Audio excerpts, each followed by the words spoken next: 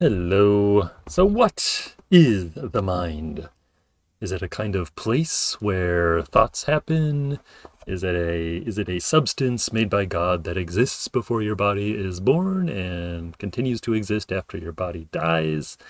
Is it a property of matter?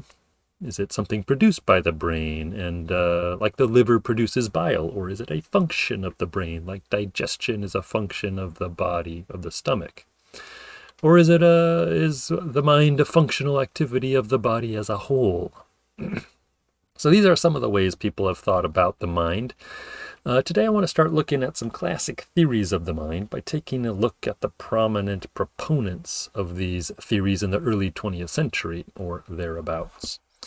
You can divide up theories of the mind in various ways. I'm going to make a broad distinction today between dualisms and monisms.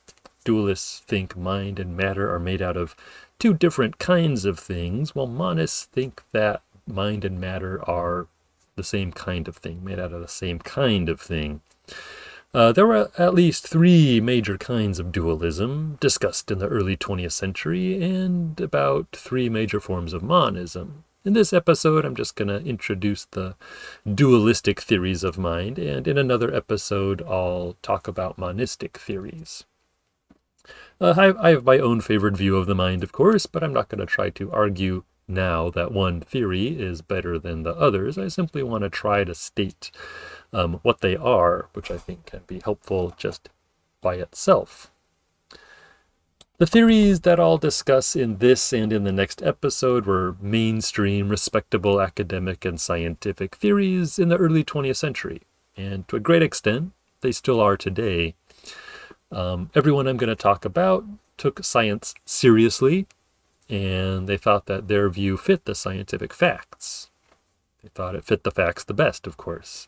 Everyone I'm talking about was trying to understand the mind in light of scientific knowledge and scientific method. So I think knowing about these views is important because they show how people have tried to make sense of this very old concept that we have of the mind or the soul. And they're trying to make sense of this in a context of rapidly growing scientific knowledge. And this is still our situation today. So I think it's useful to look back at how people were thinking about the mind at this time. It's hard to know exactly where to begin when discussing these theories. In their modern forms, they all developed in response to each other. And to understand one theory of mind, it helps to understand all the others. But of course, we got to start somewhere. So today I'll talk about the dualists. And I'll talk about the dualists first because it still has a strong intuitive appeal for many people. In the early dualism does, right? In the early 20th century, there were three kinds of dualists. There were interactionists, there were parallelists, and there were the automatists or epiphenomenalists. These terms are both used. Again, all these views were developed in response to each other and also in response to monistic and materialistic theories. But let's start with interactionism, which in a certain sense is the oldest view. So interactionism, the most famous modern interactionist in modern philosophy, I should say, is Descartes. Descartes thought that human beings were made up of two different things, the soul and the body. The soul is what does the thinking, while the body is alive, the soul is tied to the body, but it's able to continue to exist without the body, or at least he thinks this is a good possibility. Descartes hypothesized that the soul was connected to the body through the pineal gland in the brain, some tiny part of the brain. But in the early 20th century, a major defender of interactionism was William McDougall. McDougall was one of the major psychologists of the time. His major defense of dualism is found in his 1911 book, Body and Mind, A History and Defense of Animism. McDougall preferred the term animism because he wanted to show that his view represented a continuity with older theories of the mind or soul. Animism, you may have heard, is a term used in anthropology normally, referring to belief systems of many tribal societies in which spirits are believed to inhabit just many different objects of the physical world. McDougall thought that mental and biological processes could not be adequately described and explained in terms of mechanism. This is why he, I guess, was drawn to dualism, or at least was his rationalization for being a dualist about the soul. So he thought that everything about life could not really be quite described using just mechanistic principles. I won't get into all of McDougall's arguments here, but the idea of mechanism in studying life is that mechanical changes in the environment, so changes of temperature or the presence of certain chemicals and so on, these kinds of changes lead directly to reactions by the organism. So when people say mechanical, you're supposed to think of billiard balls or other bits of matter kind of bumping into each other. But McDougall points out that an amoeba, for example, a single-celled organism, the amoeba, will sometimes change its direction in ways that don't seem correlated with local stimulations of its body, if it's being chased or if it's chasing something, whatever.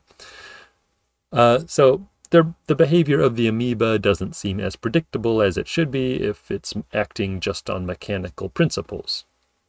And because of this and many other such examples, McDougall thinks that we need something like a soul in order to adequately describe and explain human and animal behavior, basically the behavior of living organisms and not just non-living objects. So what is this soul that McDougall thinks is necessary? So first of all, it's non-material. It does not have extension or mass, so it's not extended in space. It doesn't weigh, you can't weigh it, right? If the soul was material, then it would be subject to mechanical laws. And if it was subject to mechanical laws, then it would not help us to explain living creatures, which seem to escape mechanical laws in some respects. So first of all, the soul is a different kind of thing than material things. McDougall doesn't like the baggage of the word substance, so he just calls the soul a thing or a being, or more specifically, a psychic being. And even more specifically, the soul is what he calls a sum of enduring capacities for thoughts, feelings, and efforts of determinate kinds. Or he also says the sum of definite capacities for psychical activity and psychophysical interaction. In short, the soul is a collection of capacities for intellectual, emotional, and volitional activity. McDougall believes that the soul, as a psychic being, has 4 fundamental capacities. So it's the sum of certain capacities, and these are the 4 ones that he thinks are fundamental, like the most important ones. So first, so in response to the sensory processes of the brain, so the brain responding to sensation or to stimuli through its sense organs, so in response to this, the soul produces the whole range of sensation qualities in their whole range of intensities. So the soul is responsible for producing sensations, the different intensities and qualities of sensations. And then in response to these sensation complexes that it produces, it also produces meaning. So what is the meaning of some group of sensations that we have? And then in response to sensations and meanings, the soul produces feelings and desires, which bring about further meanings. And then the soul reacts on brain processes. This is the 4th one. So the soul reacts on brain processes so as to modify and guide these processes. All right, so if I understand this correctly, there are 3 causal chains operating here. There's a causal chain from the brain to the soul, in which physical stimuli cause brain processes, which cause mental sensations. And then there are causal chains within the soul, in which sensations cause meanings, which cause feelings and desires. And then there's a causal chain from the soul back to the brain, right? And here the desires that are formed in the soul stimulate brain processes, which cause behaviors. So the soul, which is the sum of at least these 4 fundamental capacities, is apparently only conscious when it's embodied. So now getting to the idea of consciousness. So the soul has kind of fundamental capacities, but it's only conscious when it's in a body, kind of apart from the body. It has certain capacities, which I talked about, these 4 capacities, but it only becomes conscious within a certain organism. So the soul per se is not a thinking being. It is a being capable of being stimulated to conscious activities through the agency of the body or brain, with which it stands in relations of reciprocal influence. This is how McDougall describes it. Basically, soul and body need to be interacting with each other for consciousness to happen. Because of this, the body matters for how the soul expresses its capacities. Higher bodily and brain organizations allow for more complete expressions of the soul. McDougall doesn't exactly think that all souls are equal. All souls have the same capacities, the same fundamental capacities, but these capacities do get enriched by their individual experiences. So each individual soul kind of has its own experiences when it's embodied, and this changes it in some way, even though it still keeps these basic capacities. So you can imagine maybe that 2 souls that were equal would still express themselves differently if they were associated with different bodies, because the capacities of the body also matter, like what natural capacities the body has. So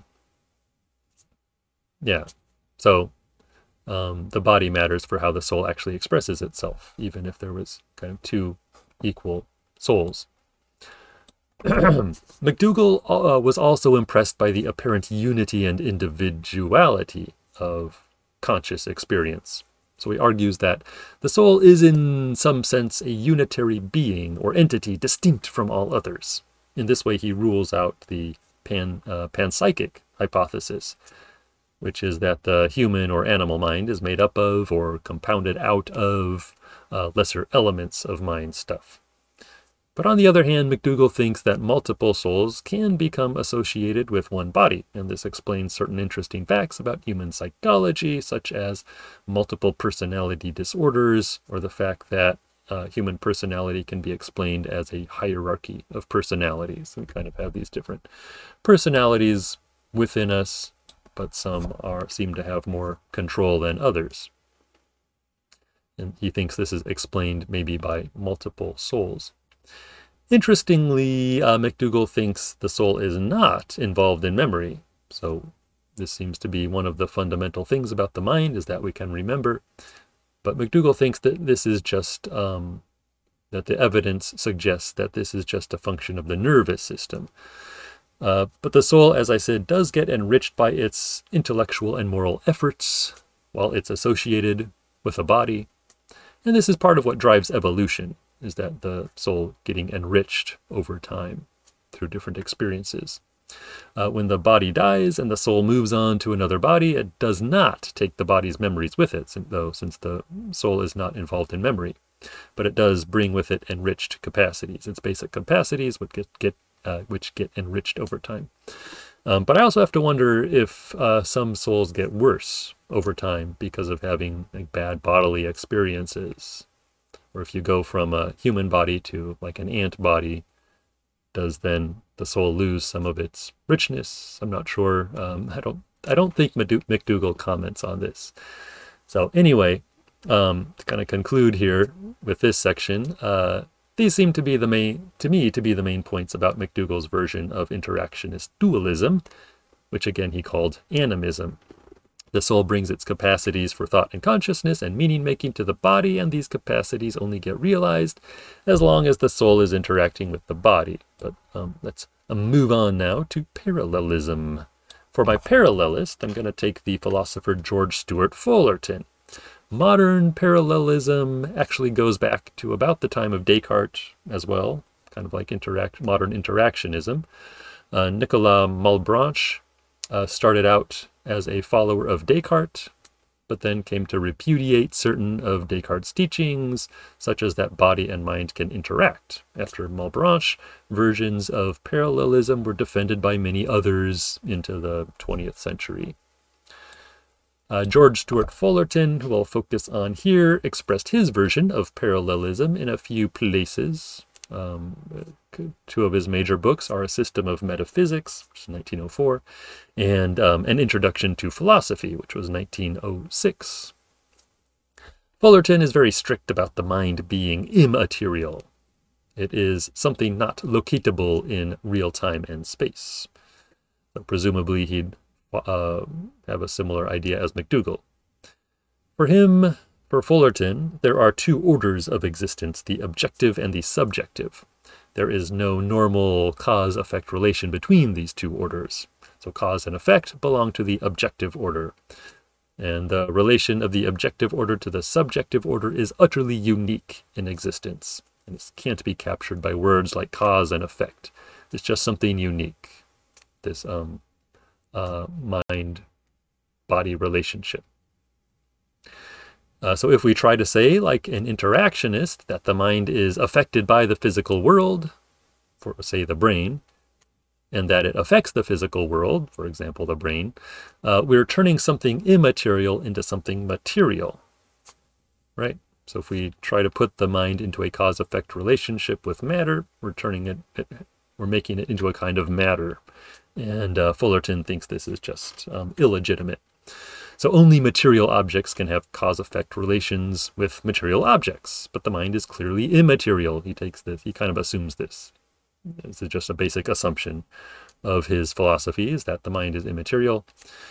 Therefore, the relation between mind and matter must be strictly parallel, right? They go along with each other and are tied together in some way, but there's no causal relation. It's a tricky idea, I find.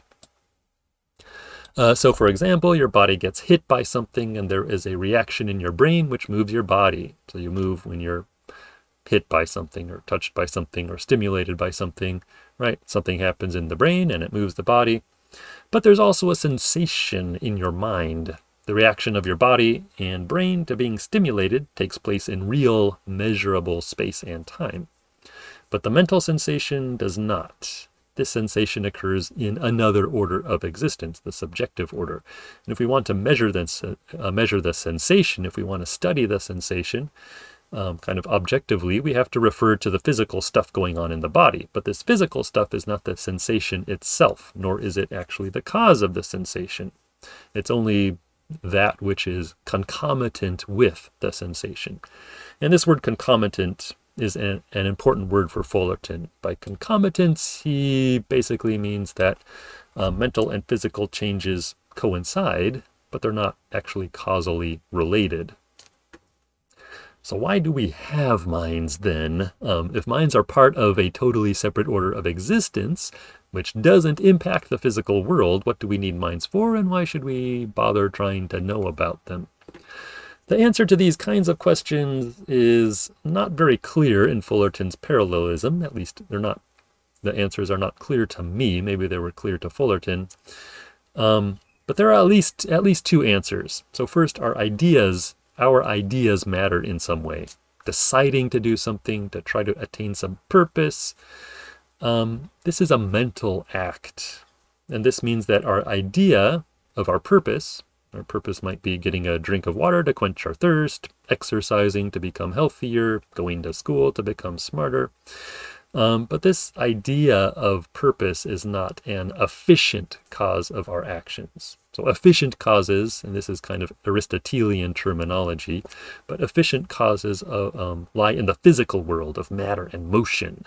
But Fullerton thinks Fullerton sometimes talks of ideas as being final causes. Again, this is an Aristotelian idea. So they are ends, our ideas are ends that we move towards, even though they don't have material effect. So the idea of improving your health or getting a drink does not really cause you to do anything, but it, I guess, maybe draws your actions toward it in some way. And the details of how Fullerton thinks this work remain unclear to me. So it's important for Fullerton that the relation between mental and physical cannot be explained.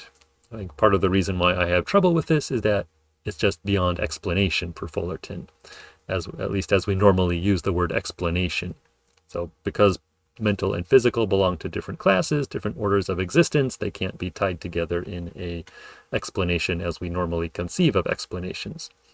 So it may be that we have to leave the coincidence, the coinciding between mentally wanting a drink and physically going to get a drink. We may just have to leave this mysterious, why both of these things reliably happen at the same time. But the second answer about why we have minds is religious in nature. So Fullerton was a theist, meaning that he thought that the existence of God was revealed in nature. And it seems that Fullerton believed that mind had a special kind of relation to the divine order. This was also true of McDougall, by the way, also true of Descartes, Malebranche, and many others, going from the 20th century back into many other centuries. So this was just a common belief at the time. Fullerton also believed that we cannot exclude the possibility of the mind being immortal. So the question of immortality was also a big one at this time, and of course going back centuries. So for a theistic parallelist, the mind still has a purpose, but it's a purpose that might lie beyond the physical world. So the idea that the mind doesn't matter to matter, so to speak, can lead us to think that the physical body is just an automaton, a kind of machine. You add fuel to it and it goes on by itself, while the mind just kind of sits back and observes and feels, but doesn't really direct things. Fullerton wrestles with this conception at many points in his writings, and he tries to distinguish his own position from it. For Fullerton, our sensations and ideas matter to our behavior, though to me at least how he thinks they matter is not quite clear. But there's also the theory that our mental states don't matter to our behavior. This position is called automatism or epiphenomenalism, and I want to talk about it next. So automatism or epiphenomenalism has different senses, and it can be either dualistic or monistic. I just want to consider the dualistic version here. So the idea that mind and body are different things, rather than that they're the same kind of thing. And here I'm going to focus on the biologist Thomas Huxley. Huxley was writing on this topic in the 1870s and 1880s, actually. The essays that are usually mentioned in this context include On the Hypothesis that Animals are Automata. This is an essay from 1874 on the hypothesis that animals are automata.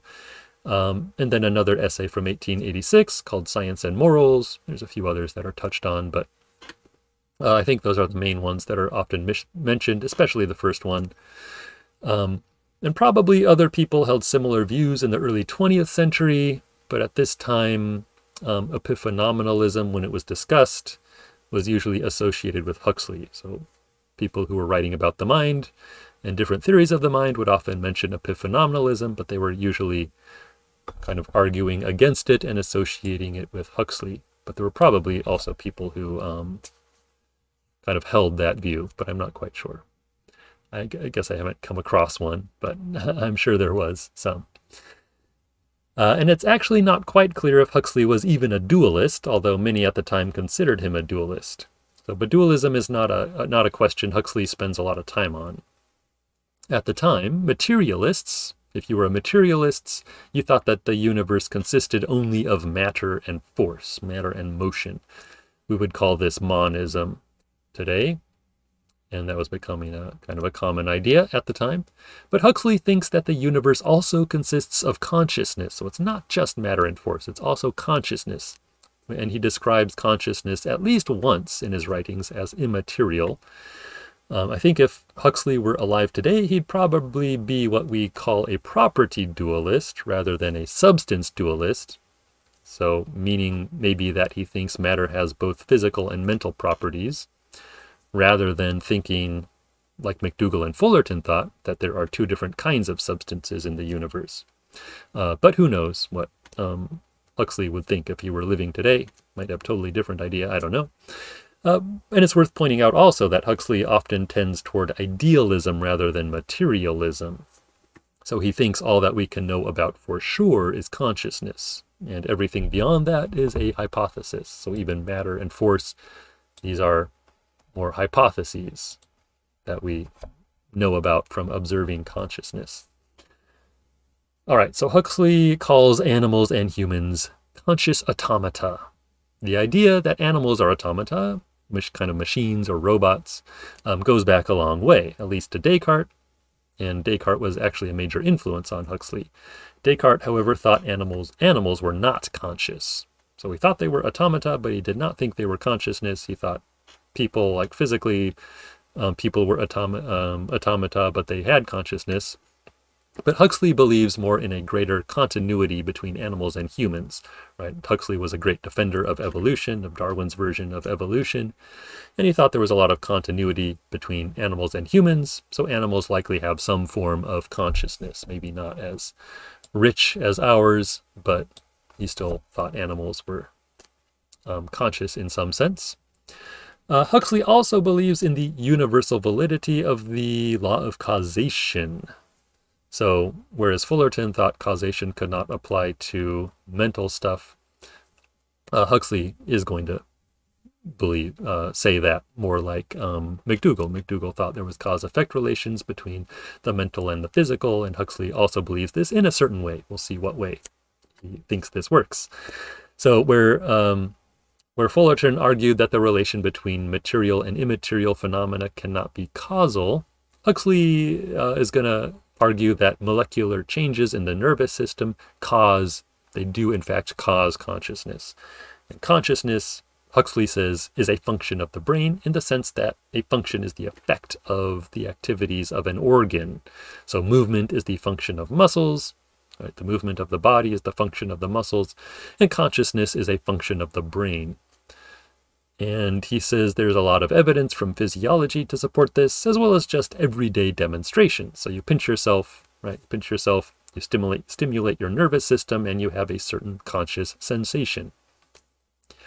For Huxley, we know as much about the cause-effect relation here as we do anywhere else, right? We never know all the exact details of how one event specifically causes another event, but there are definitely reliable regularities in our experience of nature such that certain events reliably follow other events, even though we can't always say exactly how that works. So he thinks it's silly to not use cause-effect when talking about consciousness if we're using it to talk about other things where we also don't know exactly what's going on, but it's a useful concept, a useful law, according to him. On the other hand, Huxley does not find any evidence that consciousness affects the nervous system. So the nervous system obviously seems to affect consciousness. You pinch yourself, you have a conscious sensation, but the sensation doesn't seem to in turn affect the nervous system. The cause and effect go one way, from nervous system to conscious state, not from conscious state to nervous system. Recall that for the interactionist McDougall, cause-effect went both ways. And in a famous passage in the Automata essay, Huxley says that consciousness is a collateral product of the working of the body, like the steam whistle which accompanies the work of a locomotive engine. So the whistling is a collateral product of the working of the engine and does not affect how the engine works. Likewise, consciousness is a collateral product of the working of the body and does not in turn affect how the body works. You can quibble with this analogy, but it's probably beside the point. Huxley says that our states of consciousness are symbols. I think this is actually a really interesting idea that comes out of Huxley. So Huxley says that our states of consciousness are symbols of changes to our nervous systems. Other people have taken up this idea in the 20th and 21st century. So our states of consciousness are symbols of our nervous system. It's kind of like people would now say it's like the user interface to our nervous system or something. Our sensations and our desires and so forth tell us what's going on in our nervous system, but they don't actually impact the nervous system. But if consciousness does not change anything material, it's difficult to see what purpose it serves, right? So the engine in Huxley's analogy can get along well enough without the sound of a steam whistle, and it seems that we can get along well enough without consciousness. Huxley does seem to me to be less overtly spiritual or religious than McDougall or Fullerton, and he famously invented the term agnostic for himself. But perhaps he thought there was some spiritual function for consciousness. I'm not exactly sure about that. All right, so to conclude, today I talked about 3 classic ways of thinking about the mind from a dualistic perspective. We had interactionism, in which body and mind reciprocally influence each other. We had your parallelism, in which body and mind move in lockstep, but this synchronized movement cannot be explained in terms of cause and effect. And we had epiphenomenalism, aka automatism, in which the body produces consciousness or activates consciousness, which is perhaps an immaterial substance or perhaps an extra property of matter. But consciousness, in the epiphenomenalist view, does not in turn affect the body. So I'm just kind of looking toward the future. I'm not sure if there are modern parallelists, actually. There probably are, but it's not something I see discussed a lot. Certainly the common sense view of the mind is interactionist. So simply as a matter of the culture in which we, at least Westerners, grow up, we tend to be Cartesian interactionists, just by default. We tend to believe that our minds are somehow separate from our bodies, although also somehow inside our bodies, and are both affected by our bodies and are able to affect our bodies. My son and I were recently reading a book called The Great Brain Robbery. It's kind of a kid's book or young adult book. And the story depends on this common sense view of the mind. Epiphenomenalism is also pretty current. It was argued for in the 1970s. Kind of a new epiphenomenalism was argued for in the 1970s by the philosopher Keith Campbell. And it has also been discussed a lot in recent decades because of the famous Libet experiments, which seemed to show that our brains decide to do something before we are conscious of deciding. Then epiphenomenalism is also historically related to the newer theory of illusionism, which I've already alluded to, which is espoused by Daniel Dennett and Keith Frankish and a number of other people, although just keep in mind that epiphenomenalism and illusionism are not the same. That's a story for another day. All right, so that's all I want to talk about today. Thanks for listening, as always, and have a good one.